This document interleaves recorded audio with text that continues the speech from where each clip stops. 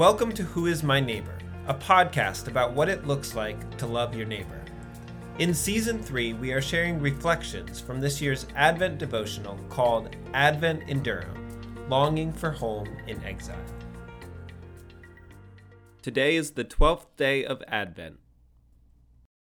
All Things Are Possible with God by Reverend Dr. Jonathan C. Augustine. Advent celebrates a season of great expectancy, reminding us that all things are possible with God. Luke's gospel transcends ethnic and socioeconomic boundaries and presents Jesus as a Savior who came for all people.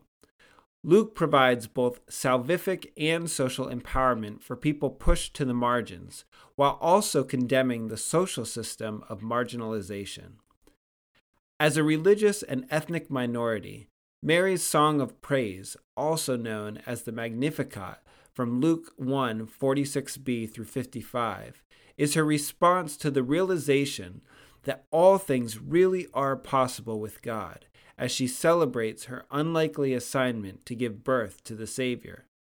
Reminiscent of the song Hannah sang in anticipating Samuel's birth, from 1 Samuel 2, 1 through 10, Mary's song speaks to God, bringing together both past and future in the present moment of Mary's joy. While referencing a fulfillment of messianic promises, verse 55, the Magnificat shifts in tense as God looked, past, with favor on Mary's lowliness, such that all generations will, future, call her blessed, verses 48 through 49.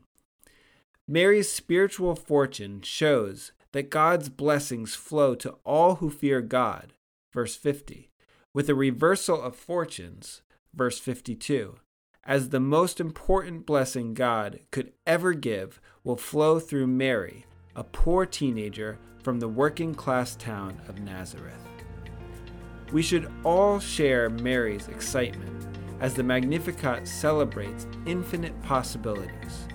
Ending food scarcities, undoing systemic racism, and achieving gender equality are all possible with God. Indeed, all things are possible with God.